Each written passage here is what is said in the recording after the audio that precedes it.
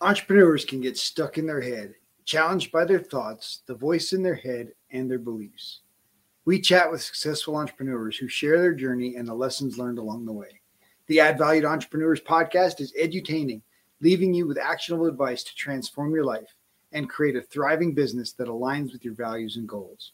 Our conversations are for entrepreneurs who want more freedom and fulfillment from their work so they can live the life they desire. You deserve it. It is possible. It's time for you to add value. This episode is brought to you by the newly released book, The Entrepreneur Mindset Shift, Growth Characteristics of Success by Robert C. Peterson. Available on Amazon, or you can order a personalized signed copy at addvalue2life.com/shift. Don Cardona is an award-winning director, producer, writer, and documentarian based in Parker, Colorado. He was born and raised in Western Colorado, and while in high school used his dad's video camera to shoot and direct his first short film, The Two Banditos, a Western, in lieu of writing his final assignment in creative writing class. From that day, he was hooked on storytelling. Don's first feature-length documentary, Buckin' Bulls, follows stock contractor and former bull rider Ty Ronaldo, who has been in his rodeo his entire life. Don Cardona is a storyteller who has combined his passion for story with his ability to produce to help businesses capture stories that communicate their why and help people see their purpose. Over the slowdown from COVID, he went all in, making his own documentary story. We chat about all the challenges of doing something completely new and learning as you go.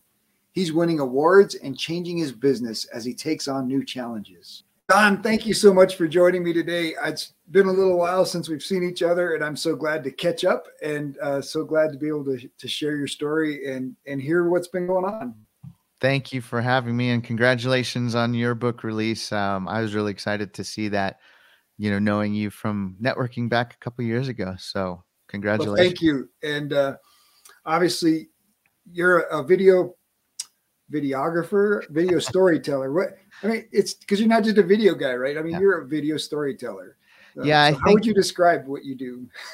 Well, I think for my business, which is Cardona Creative, the easy answer is yes, I'm a videographer. But like you said, I involve strategy and storytelling and, a little bit more care in trying to figure out how a video is going to work best for my clients, because anybody can shoot video these days. I mean, on a phone, those shoot broadcast quality, but it's a matter of creating the right type of video for the right type of situation. And I don't think a lot of people think of that. So that's where I come in and advise them as somebody on the inside of their company. I get to know their company and then say, this is where I think we should go. So I am more of a consultant in that respect. And then I will shoot video, and depending on the project, I would bring in a team to do that. But yes, you were right. Nice. So let's talk about your entrepreneurial journey. You worked for ESPN Sports for many, many years. And so you come from a sports background. And let's talk about making the leap from there into entrepreneurship. Yeah. So working with ESPN and then later NBC Sports here in Denver, that's corporate world. And I think, it's not much different than what people who work in corporate world do. It's just my end product appears on air to perhaps millions of people. So, but it was a corporate job, so I never really had to do much outside of that realm. And talking about the entrepreneurial journey, I never really had to do that until I left NBC in 2018. I didn't know what I was going to do because the company relocated our Denver offices to Connecticut, and I wanted to stay here in my home state. So I was faced with the decision, get another job or try and make it in this entrepreneurial world. So it's been a huge learning process for me and not something that comes easy. And the biggest thing I think for me has been learning how to sell and kind of toot your own horn. That's not an easy thing for me to do. Going back to college, one of my first jobs I had was at my Arizona State University's state press newspaper in the sales department. So I was able to learn some sales skills there, but not enough time to develop them to be proficient at it.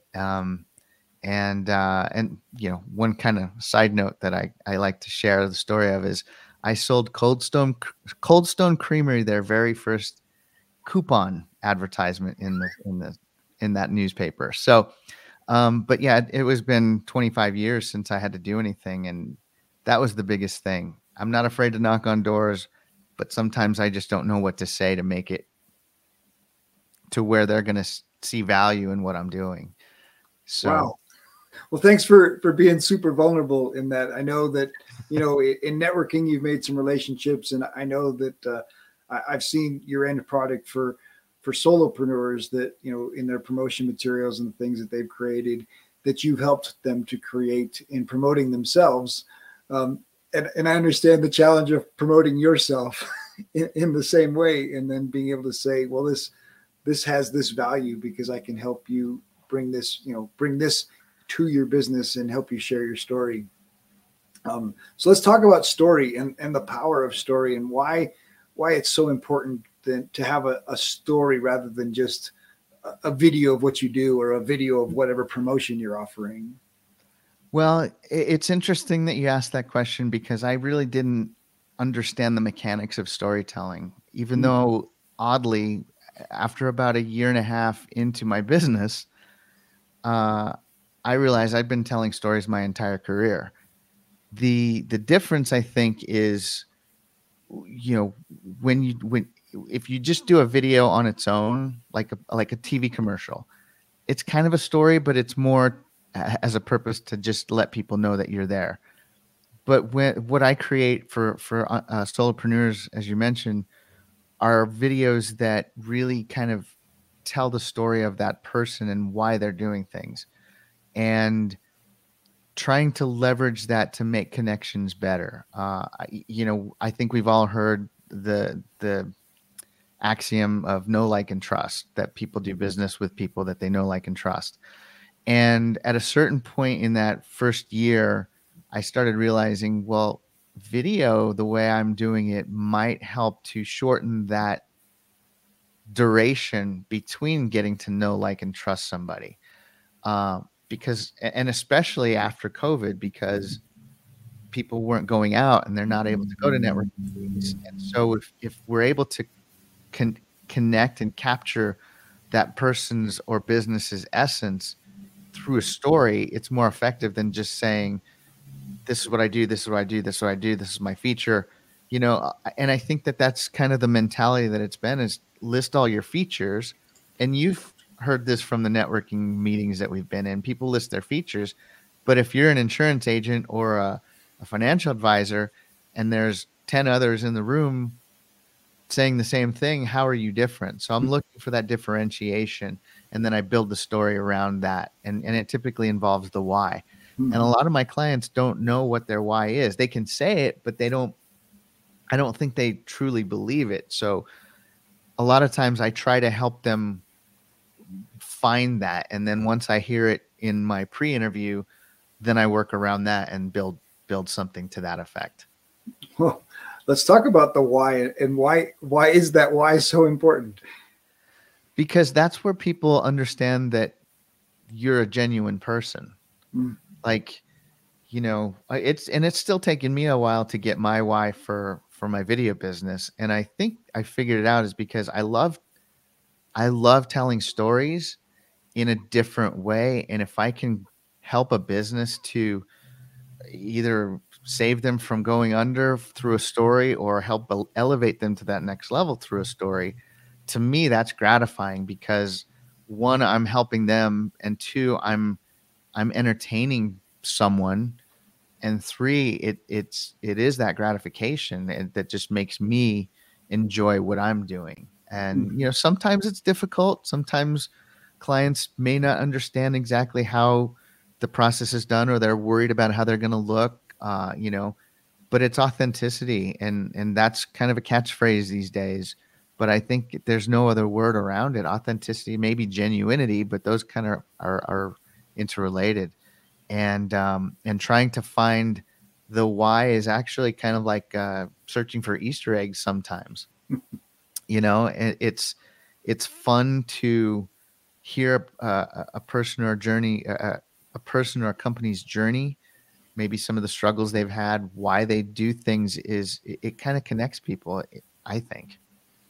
Well, and that's the differentiation, right? Especially, I mean, in so many entrepreneurial spaces, there's multiple voices, right? Like I'm a coach coaching entrepreneurs in the personal development space, but so is Tony Robbins, so is Dean Graziosi, so is so many big names, and it'd be easy for me to say, well, they could just go listen to those guys, right? But the truth is, there's an authenticity about how I approach personal development, and my voice is different than Tony Robbins, and my experience is different than Tony Robbins, and the way that I can come alongside people is different than Tony Robbins.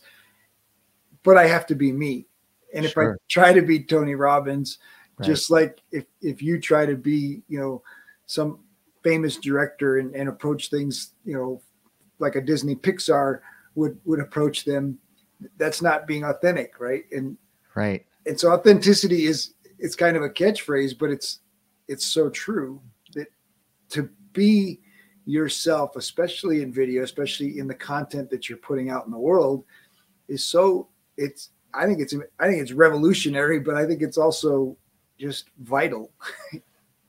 Yeah.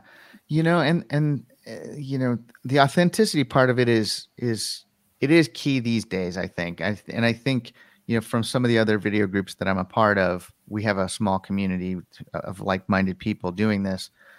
The one thing that struck out to me when I was developing this whole idea with some of these people, a lot of them were my mentors, but the 2018 or the 2008 crash, the financial crash, really had people step back and say, okay, now I need to know where my money's going, who I'm working with, because a lot of people got scammed during that time.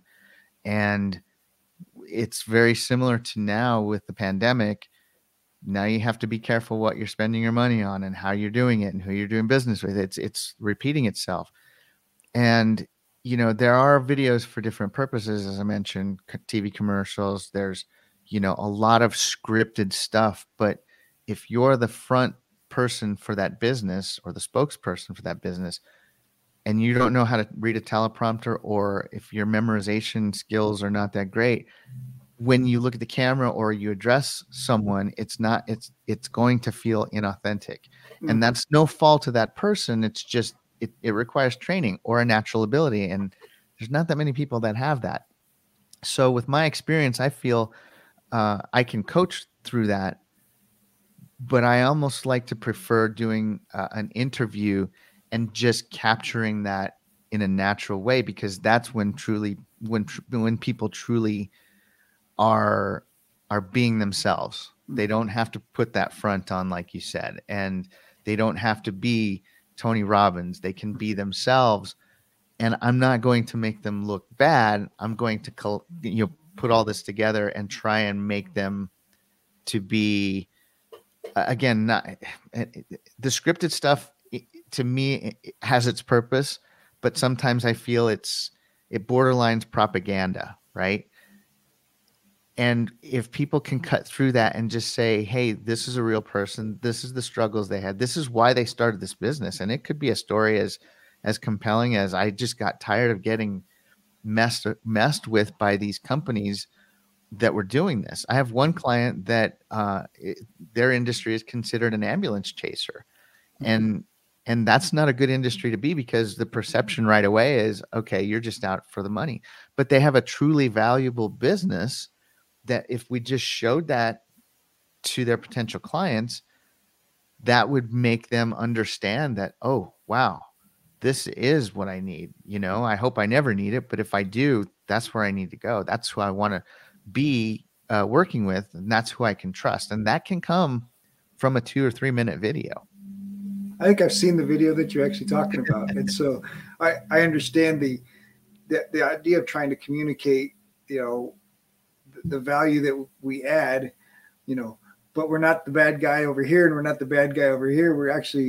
We want to come alongside you and help you get what you deserve without sounding like, the crash and burn ambulance chasers. Right. Yeah. That's very challenging. I like the interview idea. Obviously, being able to have authentic conversation and catch people saying their truth in the natural form. So Well, and if you think about it, like we've all grown up with political ads and mm, everything's nice and sunny and very polished and colorful and then this politician may get in office and it's like what happened to that guy, yeah. right?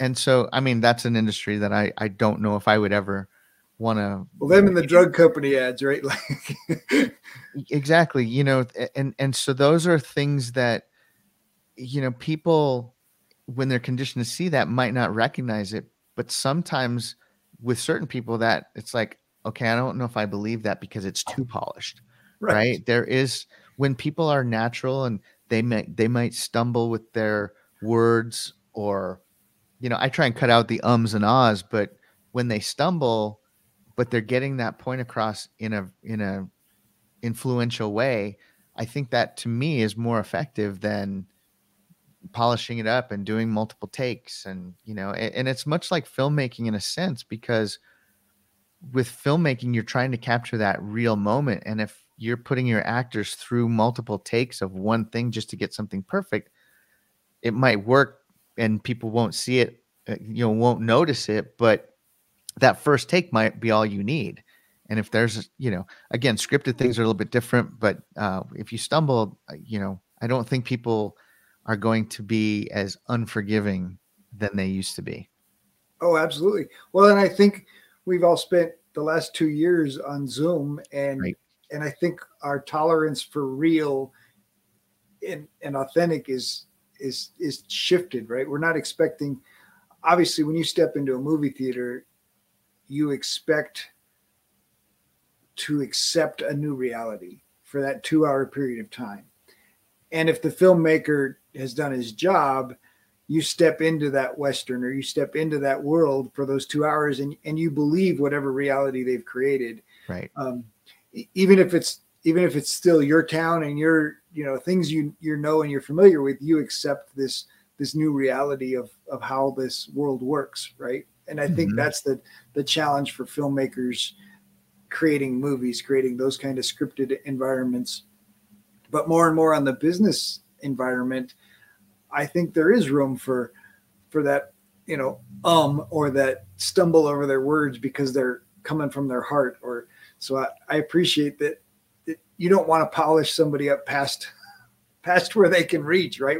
Where you step into a room with them and wait, I just bought this program, but this isn't the same guy that and so I think authenticity obviously is so important. Well, So and I just want to clarify too. The goal is to make it look as good as you can, but if it's coming from a real place, that is going to be in certain situations, I think, more effective for whatever they're trying to accomplish. Not for every particular video, but a certain type of video. absolutely.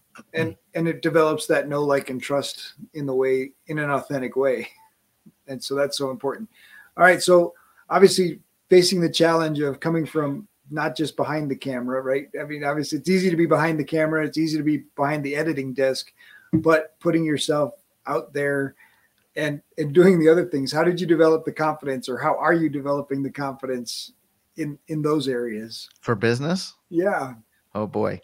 Uh, well, you're talking about in front of the camera or behind the camera, in front of the camera. My first job out of college was as an on-air reporter, producer, weekend anchor covering sports at an ABC affiliate. So I do have that experience. Don't know if I want to be in front of the camera, even though we're doing this, and I've done a couple before. It's still not comfortable for me. But in terms of business and stepping out there, there's a lot. If I'm understanding your question correctly, what have I learned from it, or what's Just how are you developing your confidence? What's helping you to I do think the other things that aren't as fun as making a film or telling a story? I think I'm a good listener, and I think that I want to learn from other people's mistakes. As far as executing goes, I've always, put one foot in the water before jumping in completely. So I'm not one of the people that will jump in at the deep end of the pool, because I want to learn from other people, because I feel that shortens the timeline Mm, from doing something effective. Now, the challenge for me has been not a lot of people do video. mm, So I don't really have good mentors or examples from people unless I seek them out. And a lot of times they're at a different level, or they're doing other things. So a lot of it has been trying to figure it out on my own. I mentioned that I'm in another video group that's, global, but there's probably only 200 people in it, if I were to guess, that are doing it effectively. So a lot of it has been listening to them. But going to networking groups, every time that I go, I do learn something new. And there's a phrase out there, I don't know the exact wording of it, but, you know, learn from other people's mistakes. I think I made it just mention that, um, so that you can know what not to do. Um, but I'm still making my own mistakes. There were a few times where I should have made an investment financially in something, or a course or something like that, and I didn't do it, only to realize 6, 8 months down the road that maybe I should have done that, and I would have been in a different position. So that's one of the big things I've learned. The other thing is the back office stuff is, being organized is really hard when you're a creative, but it's important because, for a long time, my desk area, I have my edit computer, and I've got business cards everywhere, and I've got paperwork everywhere, and I've got contracts everywhere, and that clutters your mind. And so those are things I'm still trying to learn, in terms of my video business. Now, if we're talking about my film and that part of it, which we can get into if you want to, that's a completely different skill set, because it's learning about the industry itself, of the industry of show business. So Well, let's talk about your film. You decided to. I mean, what led you to create a documentary? never intended to create a documentary. The short of it is, I had made 2 short films just after college, and shortly when I started my professional career. Um, Nothing big, just to see if I could do it, and more of a personal goal. They're not seen anywhere, but it gave me a skill that I had. As a cameraman for the sports networks was one of my first early jobs too. So I knew how to shoot, didn't know how to edit. So I ended up buying a program called Final Cut Pro, taught myself that, ended up taking a few more courses to kind of round that out.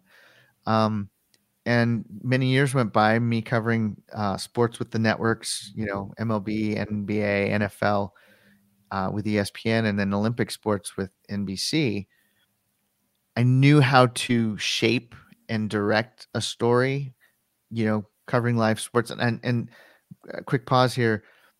I mentioned that I've been telling stories my entire career. My storytelling has been on almost the micro level. Like, so for an MLB baseball game, you create a 10-second tease. That's a story, you know, and then you get into your show, and you set up the storyline for this team and this team.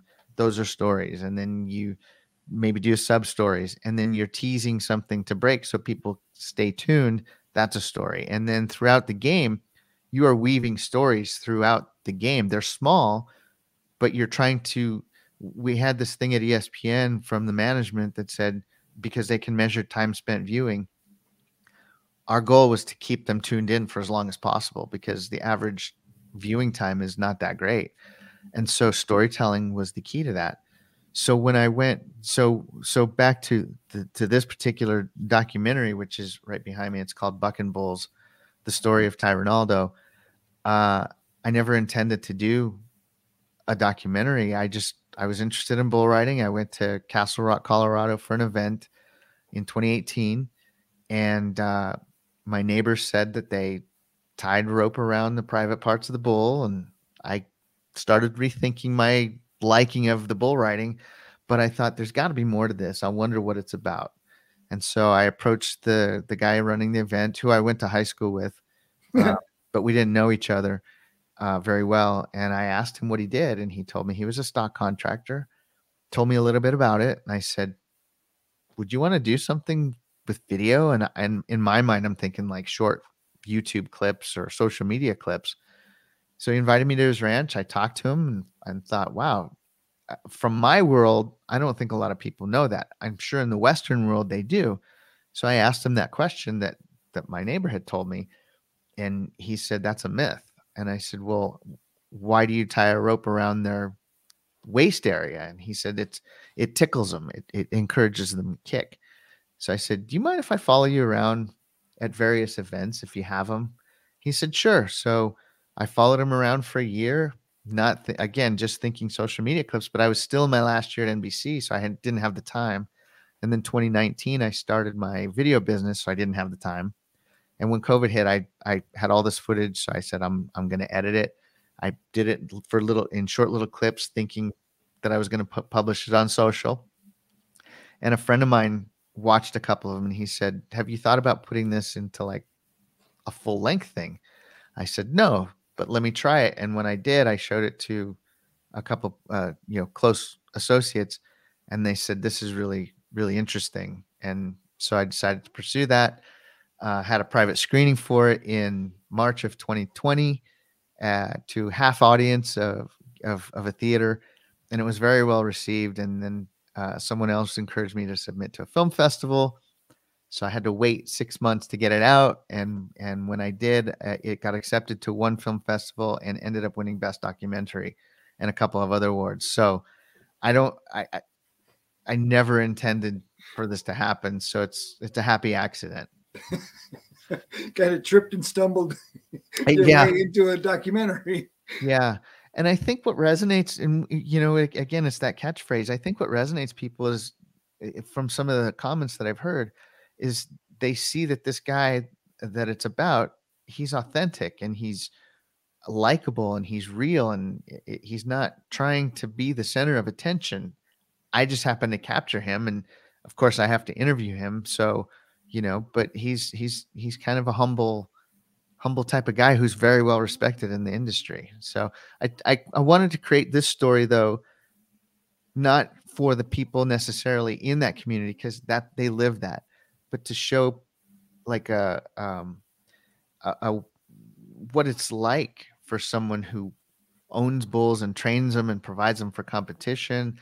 I mean, even in the film, he says that they're like big dogs to them. They wish they could bring them in the house because they have so much personality, but they're just so big.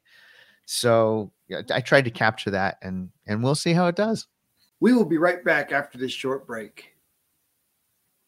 This episode is sponsored by the newly released book, The Entrepreneur Mindset Shift: Growth Characteristics of Success by Robert C. Peterson. Available on Amazon, or you can order a personalized signed copy at addvalue2life.com. addvalue2life.com/shift. If you enjoyed the show, please like and subscribe, leave a review, tell your friends. Welcome back. Let's get back to more greatness. So this is if COVID doesn't happen, you probably don't go down this path. Either that, or it would still be sitting on my hard drives, not doing anything. Yeah. Crazy. Yeah. Well, that's pretty cool. And obviously this has created a side hustle, maybe. I mean, or is it taking over your world? Yes. I've had to sacrifice my video business for this.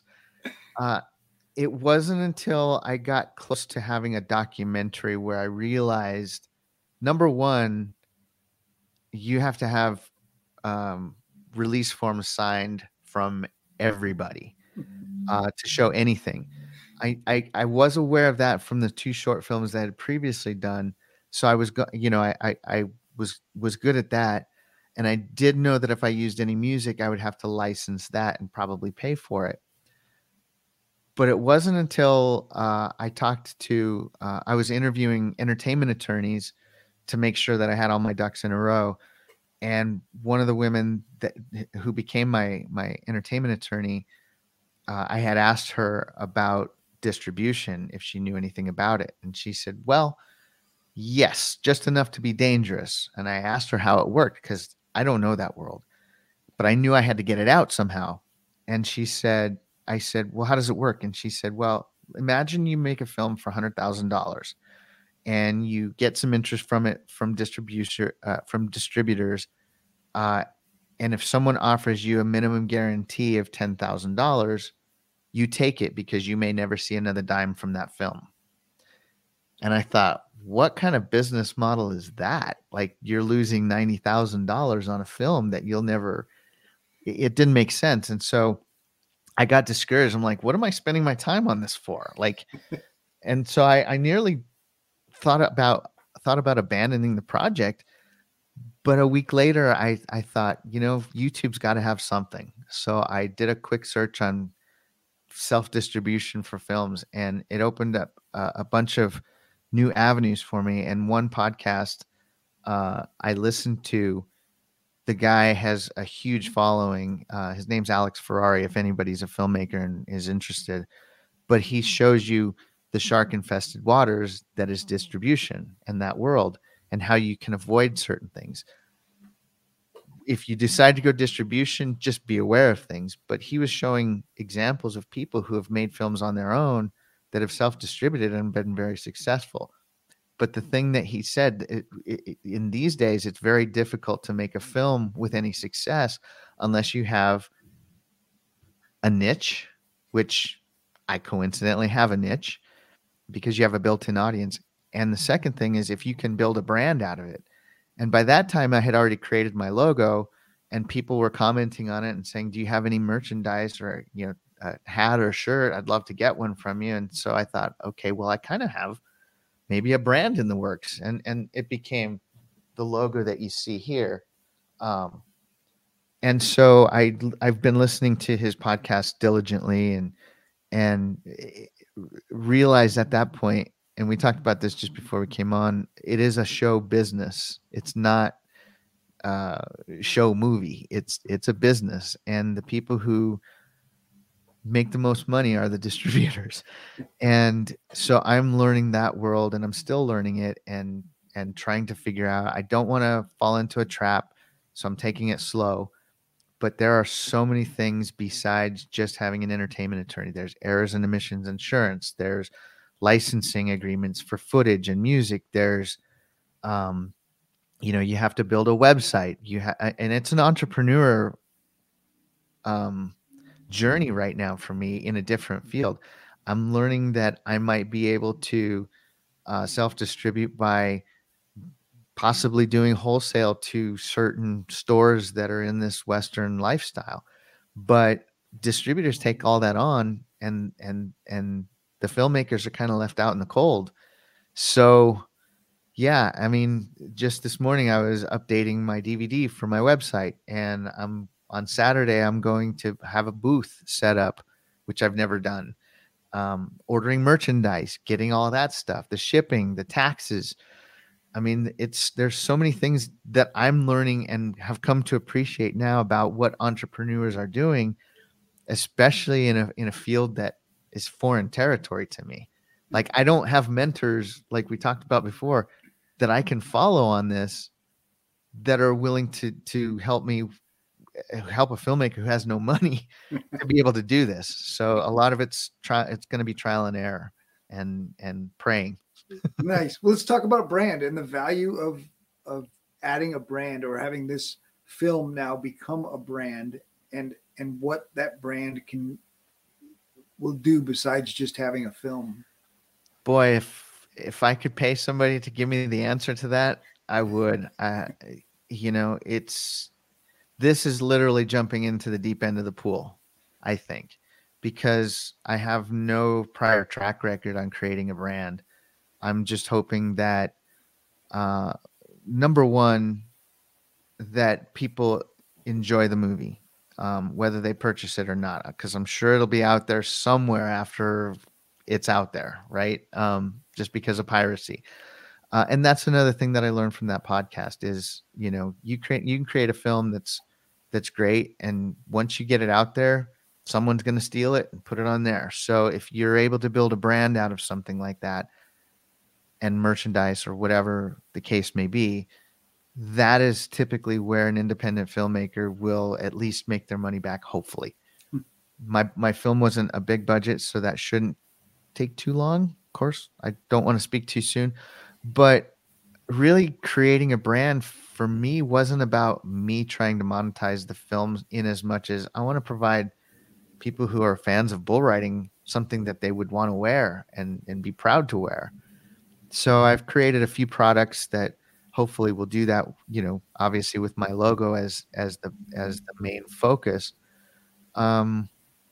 And trying to emulate other brands that are out there as well. So it's a big question mark for me right now, Robert. I appreciate you asking, but I can't give you a great straight answer. I appreciate your honesty, and I appreciate that. It's interesting because some of these pieces, you've just done it because either you're emulating something or it's like, oh, I guess I got to do that next, and right. Figuring it out as you go. And so I appreciate your willingness just to keep on. Well, okay, that means I have to do this. Oh, now that means I have to do this, and I think you're making great choices, and I think that it's going to pay off for you. And so I think that's really cool.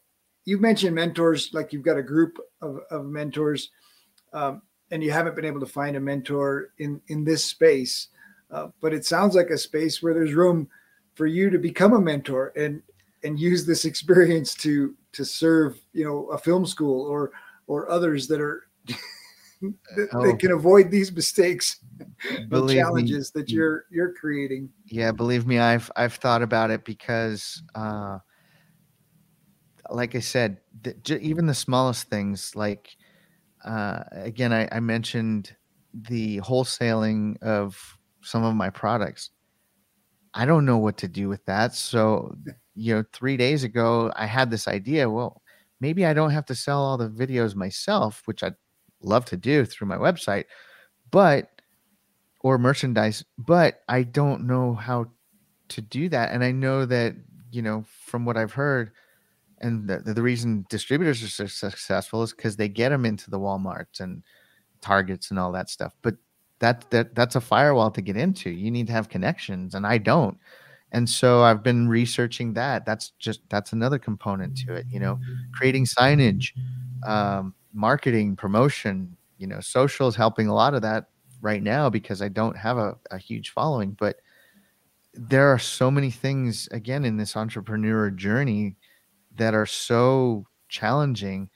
And I had always thought, I should capture what I'm going through right now. And I probably will, to help filmmakers or somebody who's doing this to help. There's a lot of books out there, but I would focus on all the little details that you may not hear about, camera angles and lightings. There's tons of that stuff out there. Distribution, there's some of it out there, but it's kind of a closed, like not a lot of tips come from that. And that's why I like the podcast so much. But I want to be able to at least share what I know so it can save someone time. And one of the filmmakers in the film festival that I was at, in that particular festival, he had 6 feature-length films of 12 feature-length films that he produced and directed and acted in 1 year. Wow. And it was amazing. So he released a book of his journal entries, and it was fascinating. Like I'm only a quarter of the way through, but it's fascinating to hear his thoughts on what he had to go through. And so he's doing something similar, and it's trying to help people.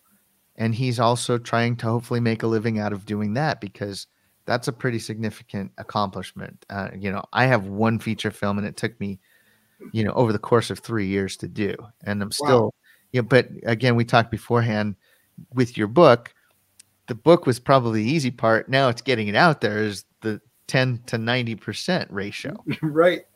Yeah, absolutely. And the first thing the publisher told me is that the average author sells 42. Like, Okay, how do we be not average? Yeah, exactly. Because Exactly. we got to sell a lot more than 42 to make this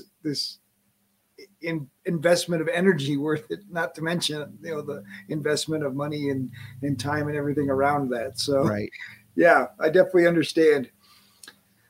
So I like the idea. I think journaling and documenting your journey sounds to me like a documentary in itself. Yeah. Well, I don't know if I'd be the most interesting subject, but there's certain things I think in my background that might be somewhat entertaining, but I don't know if I'd want to do that. All right, I'm going to change it up just a little bit. Tell me about your favorite date with your wife. Boy, uh, probably our first date. It was nothing extraordinary, just a nice Italian dinner in the LA area. Um, but with my career, I was always traveling and on the road, so we really never had a chance to do much of that. Plus, having young kids, it was kind of difficult. So that would probably be the first. And there was something recent, and now I can't remember. But yeah, that I'm sorry, I No, can't answer no worries. So, what do you love to do in your free time? I know you got two boys, right? What do you? that. Boy, girl. Oh, I'm sorry. No, it's okay.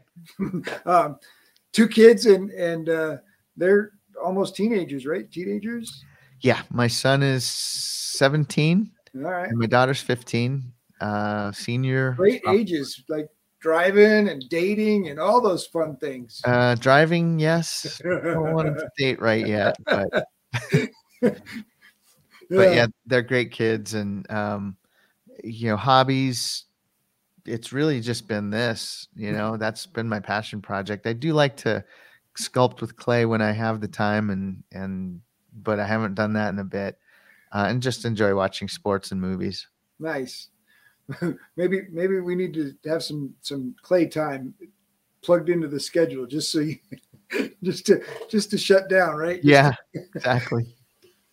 So obviously you don't really know the impact of making the film yet, right? I mean, obviously it's changed. What has it changed? What has the impact been up to this point for you as an entrepreneur? Well, first of all, accomplishing it. Hmm. There's not that many people that I'm aware of that can produce, direct, shoot, edit, self-distribute, finance, all those things that go into filmmaking by themselves. And I did that at a certain point in shooting. Well, not in shooting. After I was done with all of the shooting, before I realized I was making a documentary, I think it was once I talked to my attorney, I had a thought. I wonder how much of this I can do on my own. Obviously, except for legal, and I'm having a little bit of help for digital promotion and things from one of the people we may have relationships with. Um, so really, it's become now a challenge to see how much I can do, and maybe be able to share that. But uh,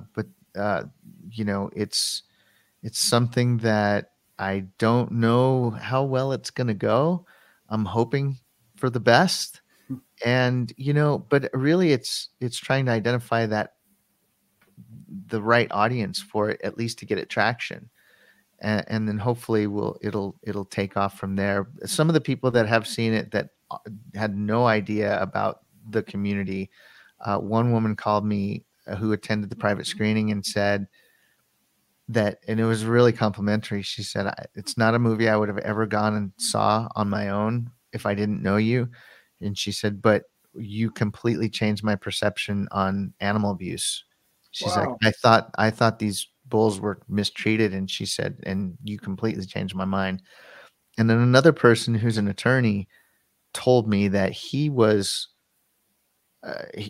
said this film is important, and I didn't know what he meant by that, but he said this film is about becoming a man and facing adversity and different comments. And so I wasn't expecting those kinds of things. I was just setting out to entertain, like any filmmaker does. And And so to hear those things, that's been the biggest surprise, I think, for me, is not realizing that I was able to tell a compelling story. And especially because, as we talked about a little bit before, I never intended to put it in a film festival and never intended to get accepted to a film festival. And when I was accepted, I never expected to win anything. And I ended up beating out some really high quality films. And I don't take that as like a competition. I just take it as people really valued Ty's story and all the things that he does. And he provided the story. I just shaped it into what it was. And so, he deserves just as much as credit, I guess, than I do. But Right. Well, and that's part of the challenge. So you mentioned, if it all goes well, what does going well look like? I mean, seriously, what do you envision Oh boy. going well? Put it out there. Yeah. Tell the universe what you expect. To create that brand and to have people, respect the Western sports. They're getting a bad rap recently. And again, when I started this, I didn't know anything about it. So I didn't have a judgment one way or the other on how these animals were treated, but if you think about it, the PBR, many people know what the PBR is. They're athletes, and they are massive, and they're strong, and they're powerful, and they are expensive. So they're They're not not going going to to abuse abuse them. them. No, Right. because if they abuse them, they're going to be hurt and they're not going to perform. And so that was one of the biggest surprises for me on this. But I think I've become kind of an accidental ambassador, as I've said a couple of times. I never thought that I would do this, but now I feel like the Western community is accepting me, and not that I was trying to be accepted. I just wanted to show a part of it. And so I would like to build a brand out of it to be able to help where I can in certain areas. I'd like to be financially somewhat independent from this. I don't need to be rich and wealthy. That doesn't give me happiness, but I would like for it to catch on as a major brand, if that's possible. And if I can do that through this film, showing people about it, then even better. But yeah, you cornered me. I didn't expect this question, and so Well, so but I appreciate it. First of all, I love that it all started with a question, right? I mean, it all started with curiosity, and rather than make assumptions, or rather than accept somebody else's assumptions as true, you went and asked the question, well, what are you doing? How is this working? And then you've decided, let me film it and tell the story. And so, your neighbor's simple assumption led to your curiosity. And so I appreciate the power of that curiosity. Right. Yeah, thank And you. I think that's the value that you add for entrepreneurs, is because your curiosity leads you to ask questions that other people are making assumptions about. Well, and I appreciate you saying that, because I've like I said, I'm a good listener, I think, but I ask questions. Like, I do not take something that someone tells me the first time as gospel. I can't. But that's not coming necessarily from a skepticism point of view. It's curiosity, because if you tell me, Robert, oh, I wrote a book, my question be, or most people say, congratulations, which of course comes, but it's like, how did you come up with that idea? What made you want to write a book in this field that there's tons of books about that kind of stuff? And I like to dig deep, and I do the same with my clients, or at least I try to. No, I do. And and it just became, just asking questions.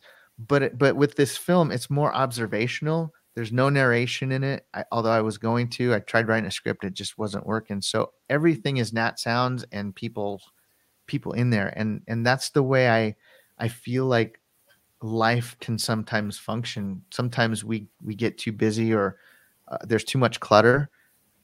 I think this is kind of a simple way of looking at something, and And so, yeah, I appreciate you saying that. It means a lot. All right, so now we've got the Don Cardona director's cut with no narration, and for people in film world, Blade Runner is the infamous no narration or narration. You know which version's better. Yeah. So I like that you shared that there's no narration. It's just the natural story and the interviews and the people telling their own story, and not trying to force a story on top of that. That's pretty cool. So Yeah.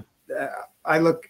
I've seen clips, and so I have not seen the whole film. I look forward to seeing the whole film. I assume I'm going to get a DVD on Sunday. I hope, and have an Of course. opportunity. So, Yeah. um, so much. I mean, obviously, so much that's happened over this process. Um, what's been the most surprising lesson? I think trusting your instincts, good or bad.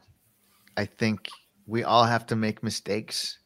But when they work out, you know, again, going back to the percentage of all this film that I made, 98% of it having been myself, I was in a position at the networks where I was critiquing people's works and telling them how to change things and giving them feedback on various things. So I understand the feedback loop. This particular one, I wanted to see if I could do even that part on my own. Like I didn't want any critique. If I showed it to somebody who was in my industry, I would ask them not to give me any feedback or, maybe flow, but I didn't want them to give me advice on what I needed to change here and there because I wanted to see if my instincts would be right, succeed or fail. And so far I've it's been okay. The scary part is for the business side of it, the merchandising, the distribution, the branding, the promotion. I'm still trying to do as much of that as I can on my own, but I do know that it involves more of the financial risk taking. So I'm being a little more open to that part of it. But creating all the merchandise is pretty much what I've done as well on my own. The packaging of the DVD, the poster idea, that all that's from me, and I don't know if it'll work or not, but I'm gonna go out, guns slinging and guns a blazing, as they say, and see what happens. So I hope that answers your question there. Absolutely. Um, you mentioned gratefulness in there, and how has gratitude served you in this journey? Oh man, I gratitude, it comes in so many different forms. I'm grateful that I had a job that provided me the ability to, or a career that provided me the ability to be in the position I'm in. I'm grateful for my family's patience. My son, 3 years ago, he was 14, and he was actually, when I would create, so I take a little bit back of what I just said. I would create something on the timeline, a scene, and I would show him at 14 and just say, "Hey, what do you think?" And he'd say, "I don't like this. It doesn't," or "Yeah, it's really good." And I'd go make adjustments based on that. But he didn't really make the changes. He just said, it's not working. And my wife did the same. And so, you know, I'm grateful for them. I'm grateful for all my family who's supported me, knowing that I'm self-financing it. They've offered money, and I don't want to put that burden on them. But gratefulness to all the people that I've come across, yourself included, where I learned something from somebody. It's not necessarily um, something that you think you're learning at that particular moment, but you can always go back and reflect on, oh yeah, I remember the conversation I had with them about this. Hmm. I don't like to ask people for advice unless I'm paying them for it.